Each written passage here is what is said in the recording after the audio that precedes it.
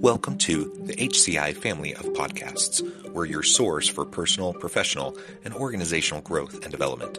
We share our own original research, explore industry trends, and interview executives and thought leaders from across the globe. Join us for practitioner-oriented content around all things leadership, HR, talent management, organizational development, and change management.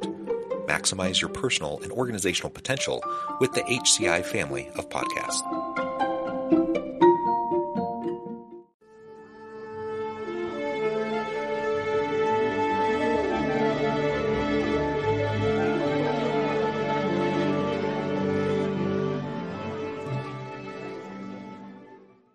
Tiana Sanchez, welcome to the conversation today. Thank you. It's a pleasure to be here. Thank you for having me, John. It is a pleasure to be with you. You're joining us from Southern California. I am south of Salt Lake City in Utah. And today we're going to be talking about how leaders and organizations can increase employee engagement and effectiveness in 2024. And as we do that, we're going to be thinking about leadership generally, but we're going to be talking about women in leadership specifically, given Tiana's background and role in her company. And we're going to try to connect it to what's called a leader character framework, which really outlines some main character traits of effective leaders. I'll just introduce that really quickly: transcendence, drive, collaboration, humanity, humility, integrity, temperance, justice, accountability, and courage. And really all of that feeds into the overall judgment that a leader has as they go about the complexities of the work that they do and leading people and leading organizations. And it's really not for the faint of heart. And so I'm excited to have our broad conversation. We'll connect it back to some of these points as we go. As we get started, I wanted to share Tiana's bio with everybody. Tiana Sanchez is CEO and founder of TSI LLC, a #1 best-selling author, keynote speaker, and host of the Like a Real Boss podcast with 100 episodes reaching 26 countries. Tiana Sanchez International is a certified women-owned business focused on talent leadership development. She got her start with her career at 16 with 90% female-led national franchise organization Hot Dog on a Stick. She then became a manager there at 17, was promoted to regional manager, and welcomed the company as her first consulting client. Tiana's public and private sector corporate training client list includes Sony Pictures, BMW, Mercedes-Benz, California State University, Long Beach, among many others. She is the author of Undefeatable and Effed Up, The Upside of Failure. A Woman of Distinction awardee, she has completed certificate programs with American Management Association and Ken Blanchard Companies. She has worked and her work, has been featured on KTLA, Voyage LA, Black Hollywood Live, Women in Technology International, and on many, many podcasts. Tiana, again, it's a real pleasure to have you joining us today. As we get started, anything you would like to share by way of your personal background or personal context before we dive on into the broader conversation? I think you summed it up really good in that introduction. I will add that the company that I first welcomed was essentially the company that led me, that I own a lot of the work that I do now to that past experience. So I was 16 working at a company, became a manager at 17 years old, and it was a predominantly female-owned organization. And at that point, once I started there, I was there about 7 years. When I left, you couldn't tell me that I couldn't be a manager. You couldn't tell me that there wasn't anything that I couldn't do because I saw it. And, in leadership, we often say, if you can't see it, you can't be it. So that's why representation matters.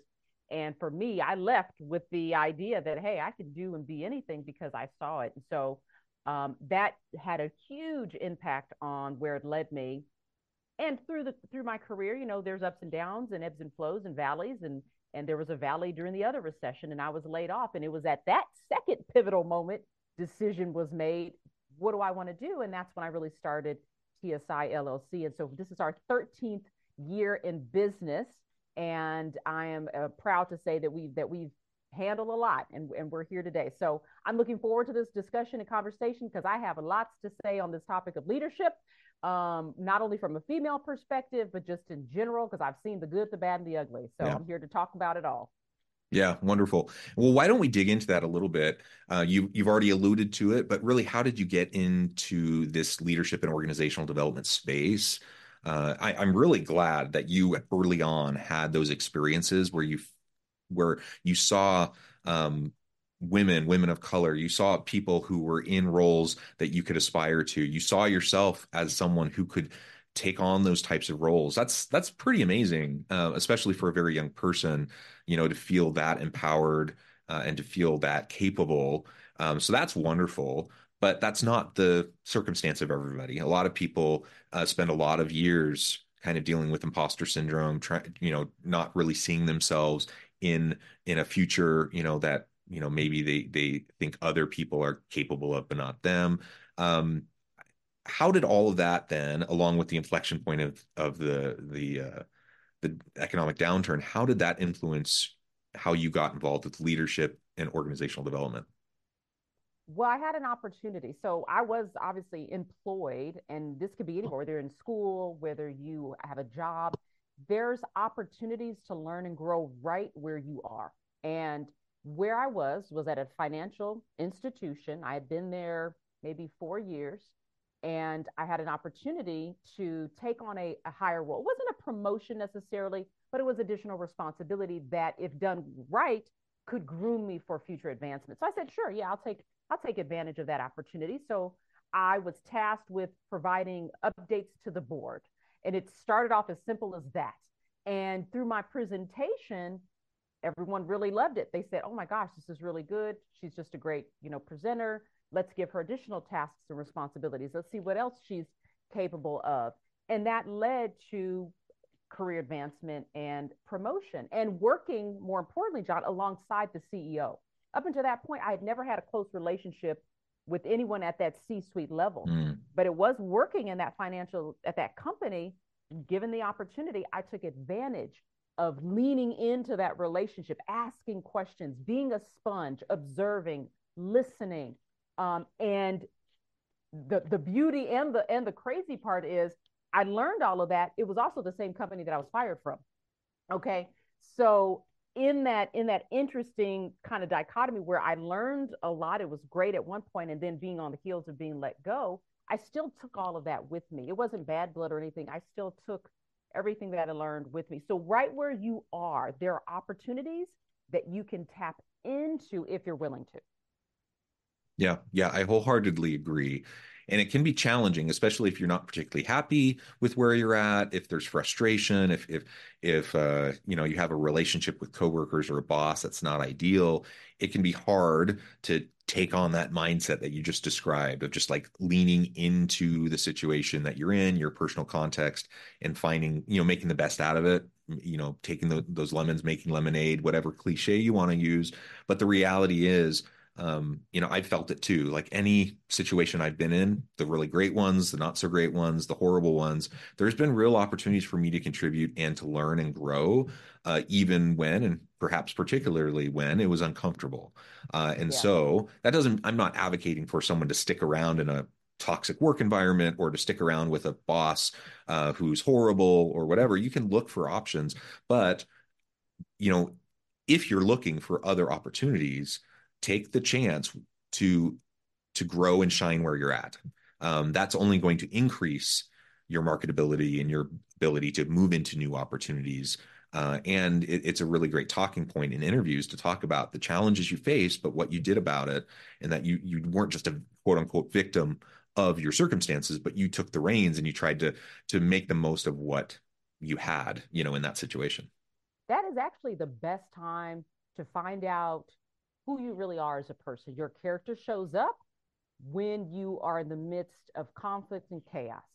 I'll say that again. Your character shows up when you're in the midst of conflict and chaos and things and anything that goes wrong. One of the things that I do as an executive coach for leaders, usually director level and above. And I had a client once that was all gung ho about taking on, on the coaching services, but the timing wasn't right. They were getting ready to hit a very busy season. There was going to be a lot of work. It was going to be chaotic. It was going to be crazy. And I said, let me tell you something. I said, when things are going well, is not when you need to to gauge how effective you are as a leader. It's when things are going crazy and there's chaos and there's a little bit of uncomfortability where you show up what you're really made of. And it was very difficult for me to kind of sell that. And in most cases, a lot of people, because this happened more than once, John, where I had to, Yeah. oh, we're ready, but not right now. Oh, we're ready, but let's visit it in 3 months. And I said, if you're not ready now, then you're never going to be ready. Situation and circumstance are never going to be perfect for you to say, yep, I'm ready to do this. Yep, I'm ready to take on being a leader. Yep, I'm ready for that promotion. It is in the midst of when things are going crazy, how you problem solve. What kind of decisions do you make? How do you hold yourself and your team accountable? How are you really to recover from failure and mistakes? Because guess what? They're going to happen. And so it's through those conflict and chaos and craziness that you actually show up. And that's the character that you have. And that, I believe, is worth gold. And that's something that we all Yeah. need to. So if you're going through something right now, this is the best time for you to really see how you're going to show up. Yeah, how you're going to show up in the difficult times, like you said, is really the key. And so, traits like courage, integrity, humility, right? These are key. And there are many people who look like great leaders in times of success, in times, where everyone's high on the hog. But when push really comes to shove, when you're faced with those ethical dilemmas, when you're faced with conflicting priorities, that's where your true values and priorities, come forward for better or for worse. And so, like, I think of the pandemic, and we had some really fantastic examples of transformational leaders during the pandemic who just shined. That opportunity gave them the chance to really just demonstrate how amazing they were. I think of Ardern in New Zealand, for example, at the time, the youngest prime minister, I believe, in the history of the country, who led them through not only the pandemic, but through mass shootings, through a whole variety of social upheaval and challenges related to the pandemic, right? But pretty much everyone holds her up as a prime example of someone who just really got it and really led with humility, with integrity, and shined in that moment. And many corporate examples as well. Unfortunately, we have just as many, if not more, examples of people who did not shine in that moment, people who were driven by fear, who were driven by greed, people who didn't maintain the integrity and the values that perhaps they had espoused, but they didn't live up to it. It really is a spotlight when you find yourselves in those moments. And hopefully, we're in a situation where we're disciplined enough, where we're prepared enough, we've thought through our values enough that we can hold true to what we desire, what our aspirations are. Nobody's perfect. We're all going to fall short. But if we're clear-eyed about what we're trying to do and we're collaborative with those around us and we try to work through the hard things together, it's amazing the types of things you can do, and you really can come out on top. I'll also say, like, many of the great examples during the pandemic or during the financial crisis of 2008, the bad examples, lots of them, we talk about them all the time, but the good examples, really, these were people that did not make it all about themselves. These were people who made it about their teams. These are people who made it about taking care of their people and their organizations. And there was a humility about what these people were trying to do that I think was fundamental and foundational to what led to their leadership success. And that's in those challenging, hard situations. It's fascinating that I see the shift of the character traits that we once said and told everyone who needed to be a great leader, this is what you need to have, this is what you need to embody, looks different. Like, I've never seen the word like justice, which is, I think, in the framework, certain terms, certain words, humility, or even caring about someone. These are words and traits that years ago we didn't really emphasize. They were Yeah. always there was an undertone, but it was never really advertised as something. In fact, those characteristics were traits of women. Mm. And women in leadership were told, we don't need that. We don't want that emotional connection here in the workplace. Leave all that stuff, that fluffy woo woo, somewhere else. Don't bring that into the workplace because it's business, it's not personal. But we forget that people are persons, we're humans. And so there's been this shift that says, no, we do need to care about our employees. We do need to be humble. We do need to seek justice in these things. So I'm going to go back. If we, and I don't know if any of your students, John, were born during 9/11, but during 9/11, there was an organization that decided to stop business. Okay. Can't quite remember the name of it, but I want to say it was in the book Primal Leadership. This is another great book on leadership about emotional intelligence with Richard Boyatzis. And there's two other authors. But in the very beginning of this book, the authors share this story. And so there's a CEO of this company that was actually not in New York at the time, it was in Connecticut. And the day following the attacks on 9/11, the CEO says, you know what? Everyone showed up. They came to work. I think it was like either the day after or a few days later, came to work ready to work because they knew they had clients to serve and they wanted to do that. And the CEO said, you know what? We're not going to do business today. So he canceled work for his employees, brought them all in a room together and just had a conversation. And they were able to express their feelings and talk about what that meant. And remember, they are not in New York, but they are in Connecticut. They were in a close by city. And for the entire day, they talked, they laughed, they cried, they shared stories, they talked about their feelings. And I want to say the end result of that is they measured this company's like revenue or progress. The company became a very successful, fruitful, productive organization on the heels of a horrendous event that happened, which is 9/11. I say all that to say, have you ever heard of that story? Like, do we ever talk about this company, the CEO who demonstrated such an other-centered, caring, selfless act for his employees? But like you said, we will highlight and talk about the bad leaders, but we seldom look at the good leaders that did make an impact, make a difference, and let's take those characteristic traits and let's lead and embody those. And so it was a great picture. And I never forget that example of that. And really it's that 4-letter word. It's care. We need to care. And what branches out of care for me are a lot of other traits, but it's that central idea of let's care about each other. Let's treat each other as people, as humans. Yeah. Treat people as people. Human beings, treat them with dignity and respect. This is not rocket science, but Right. It's so not. often it gets lost, right? And just the hecticness, the busyness, the complexity of work and running organizations and leading, it's hard, and I get well-intentioned people often, fall short. And again, no, I don't think anyone expects leaders to be perfect.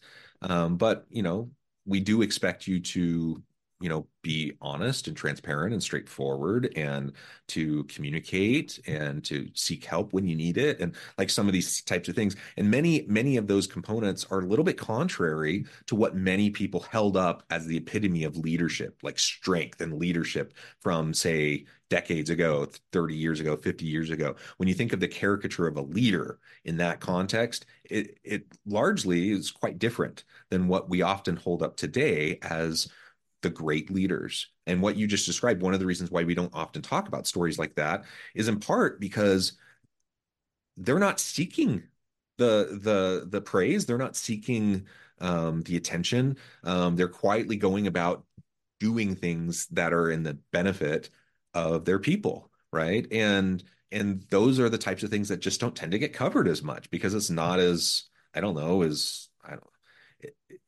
we're in a hyper attention seeking world where rage fuels everything, and so we tend to spend so much time and attention on other things, not the nice things, not the caring things, not the things that really show us how we can better serve those around us and be better leaders. All of this, I think, leads really well into what I want to spend the rest of our time talking about today, and that is around how to increase employee engagement and effectiveness in the workplace, especially in 2024. We're in a day and an age of AI and automation and lots of fears around that. Like, what does the future of work look like? What is my job going to look like? What type of career will I have in the future? Lots of concerns around all of this.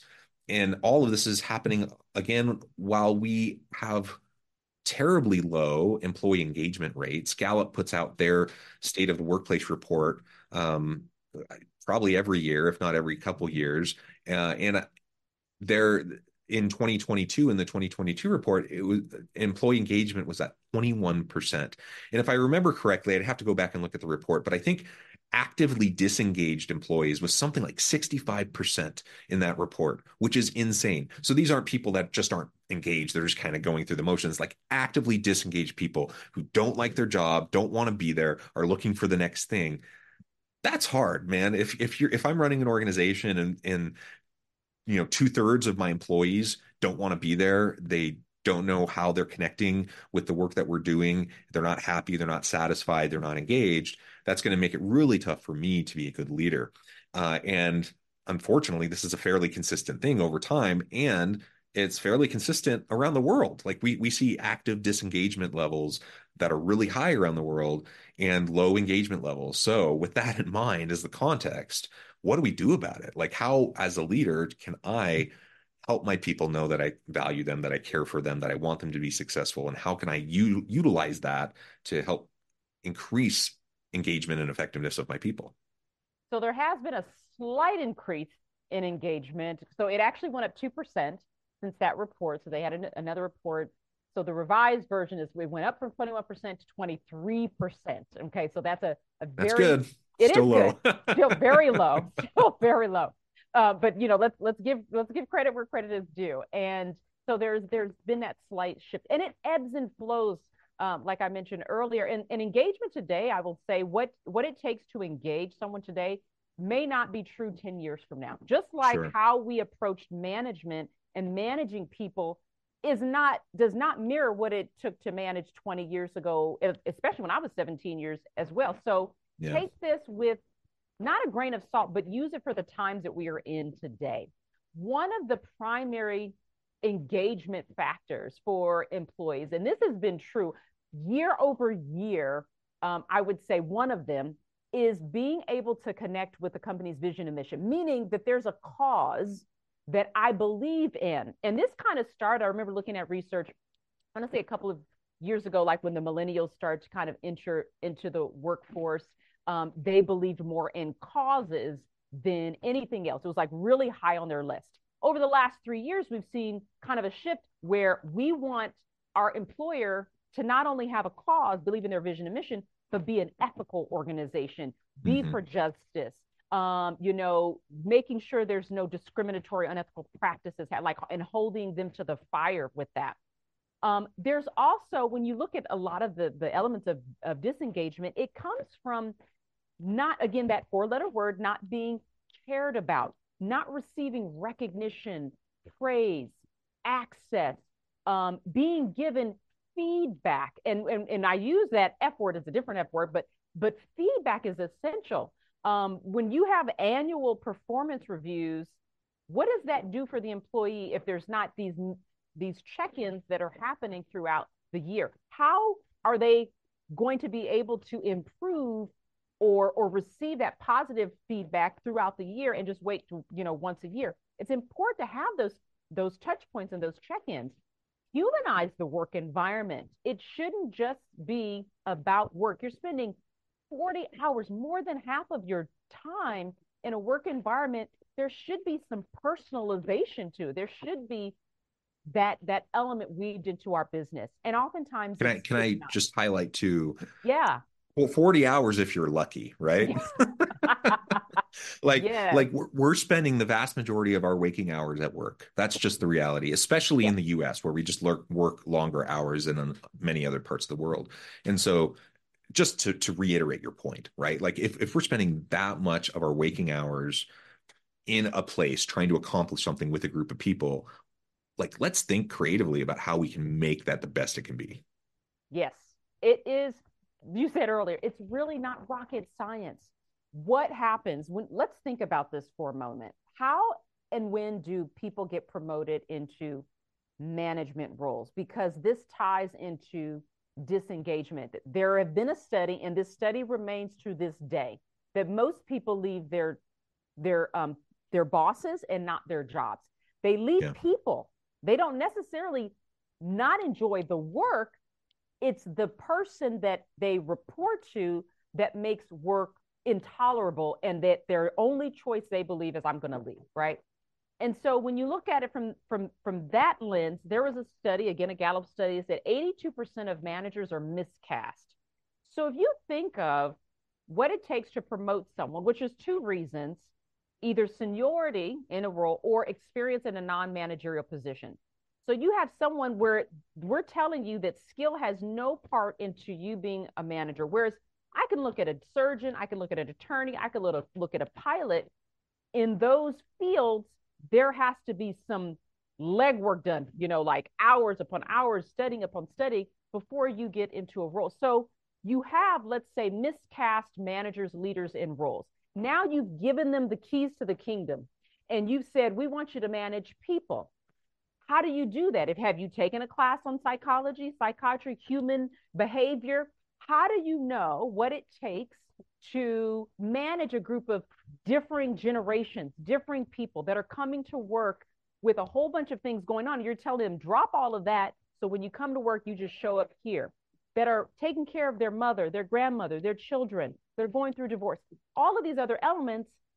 And so now, again, you see that engagement piece starting to, again, we see the slight increase, but it's the human side of our business where people feel, I don't feel connected not only to the vision and a mission, but I don't feel connected to you as my boss, as my leader, as an organization. You're not praising me. You're not acknowledging the work. I don't feel valued. Valued is another word we might come back to. But these Mm-hmm. are all reasons and contributing factors while people feel disengaged. And now with AI, with all of these layoffs, we had Dropbox had layoffs, we had SiriusXM had layoffs last year.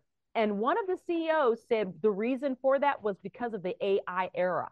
So now not only are we telling you we may not value you, but you're less important to us than artificial intelligence in some cases. What does that say? And of course, that's not true for everyone, John, but what is that telling people? Oh, well, I'd rather not work for you. Let me go work for somewhere else. Or the actively disengage. While I'm here, I'm just going to clock in, clock out, and, I'm going to start stirring the pot a little bit, spread some rumors, and start making up stuff. Yeah, because, I'm actively disengaged and I don't care. So that's where we're ending up. Yeah, yeah, absolutely. And I'm probably dating myself with this reference, but you I'll were get it talking, probably. but you were talking about how, oftentimes individuals are promoted to leadership roles without any leadership training whatsoever. They were really good in a functional role, but they don't know how to lead people. And so you'll have coders who's, the best coder now becomes the manager of all the coders. Does being a great coder translate into being a great manager? Probably not. I mean, you might get lucky and they might end up being a good manager and a good leader, but it's a total crapshoot, right? You don't know because they have no experience with it. And the example is, a TV example. I think of Michael Scott from The Office. So anyone who's watched this show, he's like the epitome of the Peter principle. People who are promoted to their level of incompetence. So Michael Scott is like the best salesperson. So he gets promoted to office manager and he's the worst. Like, and it's comically horrible. And that's why the show works, right? It's he's kind of a sympathetic, lovable character who's just a doofus and doesn't know what he's doing and he's terrible. And he's just fumbling through everything, right? And that's the cautionary tale that we see in so many organizations, people who just don't have the skill set. And so organizations often are looking for the wrong thing, promoting the wrong people into positions of leadership. And then once that happens, it can really set the tone for the whole team. You mentioned, how people leave because of a bad boss. I mean, people will stay at a pretty crummy job if they work with good people and they have a good boss. People will leave a pretty great organization with a really good job if they have a terrible boss and bad coworkers. And so those relationships really matter. And the leader who's running that team of people, you can't under emphasize the importance of just the skill set. connected to that, which is different than technical skill sets that are required, to be successful in a functional role that maybe the person had been in before. All right, I'm noting the time, Tiana, and I do want to give students some time to ask some questions. So before we do that, though, I just want to ask one more question. Do you have any specific tips for success for leaders in 2024, given the current context, the current challenges that we're facing? Well, one of the things that the tip that I would do is evaluate where your engagement levels are for your organization. So the numbers that we gave you, the 21, 23% are, global. I think one of them is United States. There's some numbers that are global. But what does it look like? Bring it into your world. What does it look like for you at your organization? And one of the ways you can do that is administer an engagement survey or like an audit of your organization. It's something that we actually help organizations do. And you can identify if there are problems within your organization and pinpoint specifically where that gap is so that you can address them. I will caution you that once you ask, you better be prepared to do something, okay? Because Yes. you open that door, do not do anything, okay, with that information that people give you. So certainly that is one of the strongest tips is let's bring it into your world and then identify what those areas, if they exist, are, and then do something about it, okay? I would also say when we think of this evolution of AI, I would also ask our leaders to integrate. It shouldn't be a replacement. It should be an integration of how are we going to integrate our employees by utilizing some of these tools that are going to help us be more efficient. I'm going to tell you right now, I love Chat GPT. I use it when I'm like having a block of some sort. How can we integrate that? And as a leader, you have to be thinking about how critical thinking and decision making and creative problem solving, is that something you really want to leave in the hands of automation? There is a reason why we have people brainstorming and having meetings and focus groups and things like that. So I would say you look at that as an integration and always be open to learning something new as a leader. Because again, 20 years ago, we wouldn't even be having this AI conversation. 20 years from now into the future, leadership may be looking different because we'll have, was it Zennials? I don't even know who's next, but there's all these Gen Alphas that are coming in. So be open minded in that. Don't feel like I've reached the pinnacle of leadership, because the pinnacle, according to John Maxwell, is people follow you because of who you are, which is your character. And this is under his kind of, I think it's the Yeah. 5 levels of leadership. So always be looking at where am I as a leader and evaluating that, getting feedback, and knowing that that may look different 10, 20 years from now. Yeah, wonderful. Tiana, before we go into Q&A, just thank you so much. This has been a great conversation. I really appreciate your insights, taking time out of your busy day and schedule to meet with me to have this conversation.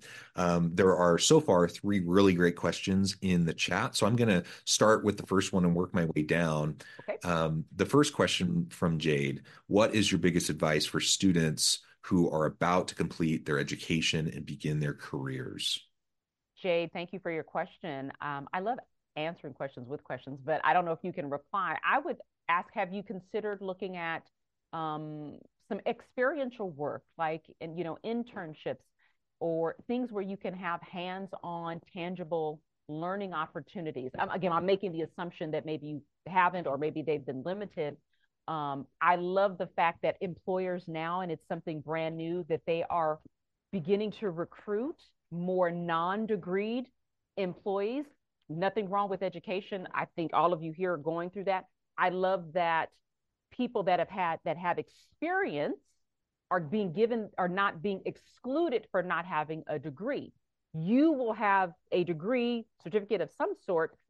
Can you couple that with experience? Because it's the experience that you get that is going to help tell your future employer as you go through your career, Jade, that not only do I have theoretical knowledge, because I studied it and I got a degree, but I have experiential knowledge because I worked with a company for 6 months, for 18 months, and I did this, that, and the other. So if you're at the beginning of your career, make sure that you're able to get some experiential learning through internships, through volunteer work, through something that you can add on to your resume. And I just want to reiterate that. One of the things I really, I'm proud of about what we do here at the university and in our programs is that we do a lot of experiential education. We do a lot of class-based projects, working with organizations, getting consulting experiences, getting the hands-on experiences. And so I would just echo what Tiana said, Jade. If you haven't had the chance, seek out some of those opportunities because there are many. In addition to internships, lots of classes that will give you that opportunity to develop a skill set that's not just the theoretical understanding and theoretical knowledge, but the applied capabilities that are going to help you be successful. And I think ultimately that's what organizations want. They want people who can come and contribute. And the more you can demonstrate that, the better. And I will Then, add before oh, your go ahead. next Yeah. question that I was able to give someone an opportunity who was an intern with my company while she was going to school in her undergrad and also became a partner working with me, helping me develop content to where her name was on certain things. And it helped her while she was going to Columbia. So I not only say that to you, but I believe in it and I have done it. So I just want to add that in there. Wonderful, wonderful. Next question comes from Michael. He says, how do you feel about feedback? Should it be filtered up or should anyone be able to give feedback about things all the way up to the C-suite? Oh, such a great question. Feedback. We can talk about feedback all day long. Yes, you should give feedback. That is a universal um, uh, type of communication that should be done at all levels of leadership. And it's cyclical. It should happen where if I'm an employee, I should be able to give feedback to a peer, to even my boss. It looks different. It may sound different, but you should be able to provide feedback at all levels of leadership, Michael. Depending on how your organization is set up, and I would say, do they have a culture where feedback is welcomed, permitted, invited, solicited? Okay. Yeah. Some people misinterpret feedback again as I'm trying to tell you what's wrong with you. Like we only give feedback when something's wrong.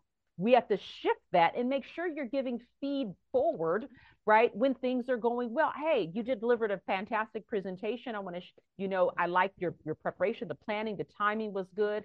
I look forward to your next presentation. That's feedback.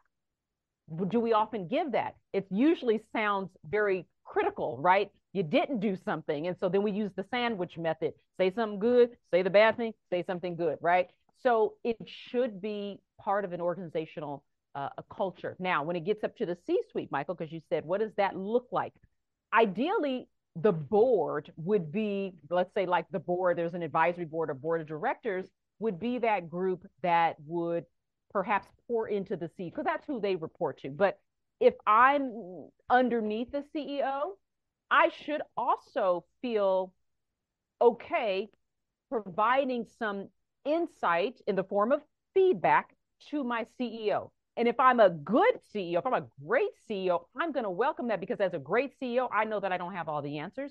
And I know that being a strong CEO, as you said earlier, means knowing my weaknesses and where mistakes I may be, I may have making mistakes and I need someone to help me. I need to reduce my exposure to risk and I need someone there to tell me that because I don't have eyes and ears everywhere and I may have blind spots. A great CEO will welcome that. I find that if it's not in the culture, Michael, if it is not welcomed, permitted, solicited, it is often not seen well. And then you have conflict, you have trust issues, and trust being a big part of a lot of leadership and organizational workplaces, it can become a very intolerable work environment and it can be ugly. But when it's done well, it looks really good. Yeah, I absolutely agree.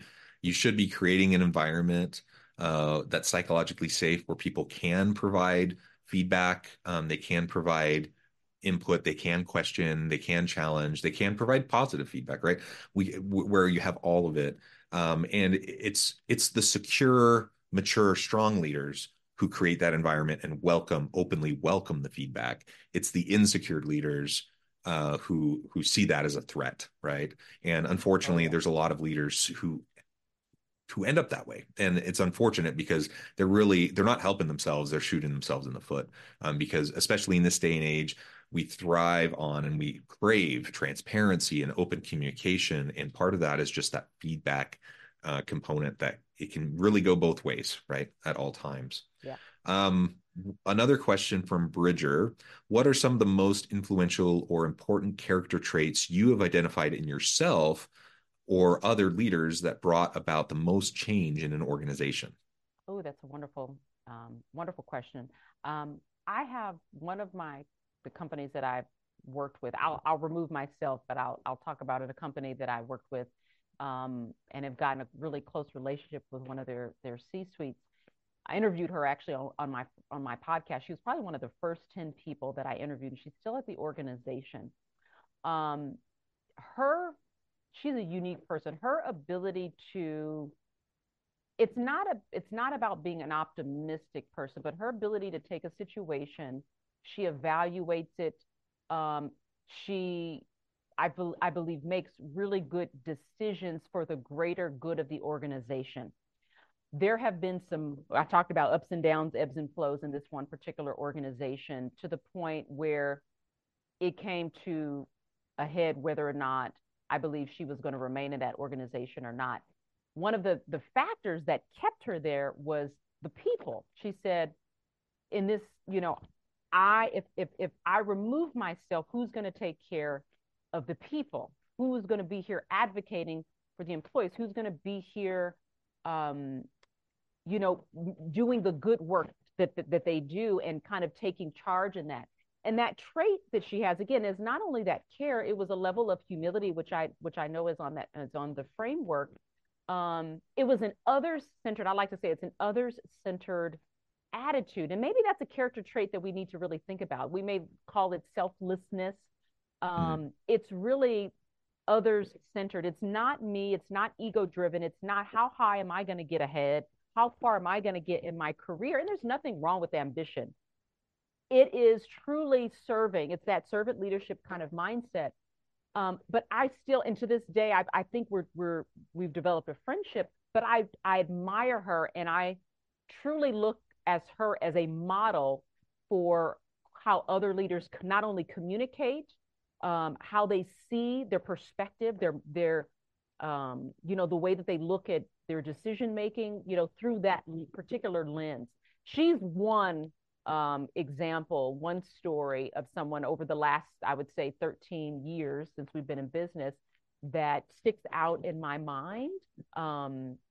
But I'm sure there are others, I would say others that I've encountered that embody different characteristic traits of leaders. yeah. Thank you, Tiana. This has just been a really great conversation. I really appreciate the wonderful questions that were posed. This has been a great interaction. As we wrap things up, I wanted to give Tiana an opportunity to share with all of the audience how they can connect with her, find out more about her work, where they can find her podcast, her book, and then give us the final word on the topic for today. Yes. So I would love to connect with all of you, whether you're watching this, rewatching this. You can connect with me on LinkedIn. That's my jam. That's where I always am, giving tips and all of that wonderful stuff. Or you can follow me on tianasanchez.com, which is my website. You'll see books, you'll see all that wonderful stuff as well. And you can access the podcast Like a Real Boss. There's some really great episodes on there. I have some favorites. DM me. I'll tell you which ones are my favorite, which ones you want to start with. Um, this conversation, I want you to think when you're done here and you turn this off and you go about your day, I want you to find the one thing that stood out to you, because that's the thing that maybe whether you're internally wrestling with, or maybe you have some questions about in your own career, your job that you're working at or something. And I want you just to explore and think through some questions and think about how can I begin to make some small shifts to apply some of these tips or techniques that were shared today. And it's just one slight shift. It may be changing the way you think about leadership characters. It may be change the way you think about your boss. Change the way you approach your career choices. And so that would be one thing that I would invite you to do. I would challenge you to do following this our conversation today, because I know it's a lot. So just take that one thing and begin to explore how that can make a difference in your life today. Yeah, well said. Tiana, thank you so much. I appreciate your time. Thank you My for the great pleasure. conversation. And as always, I hope everyone can stay healthy and safe, that you can find meaning and purpose at work each and every day. And I hope you all have a great week.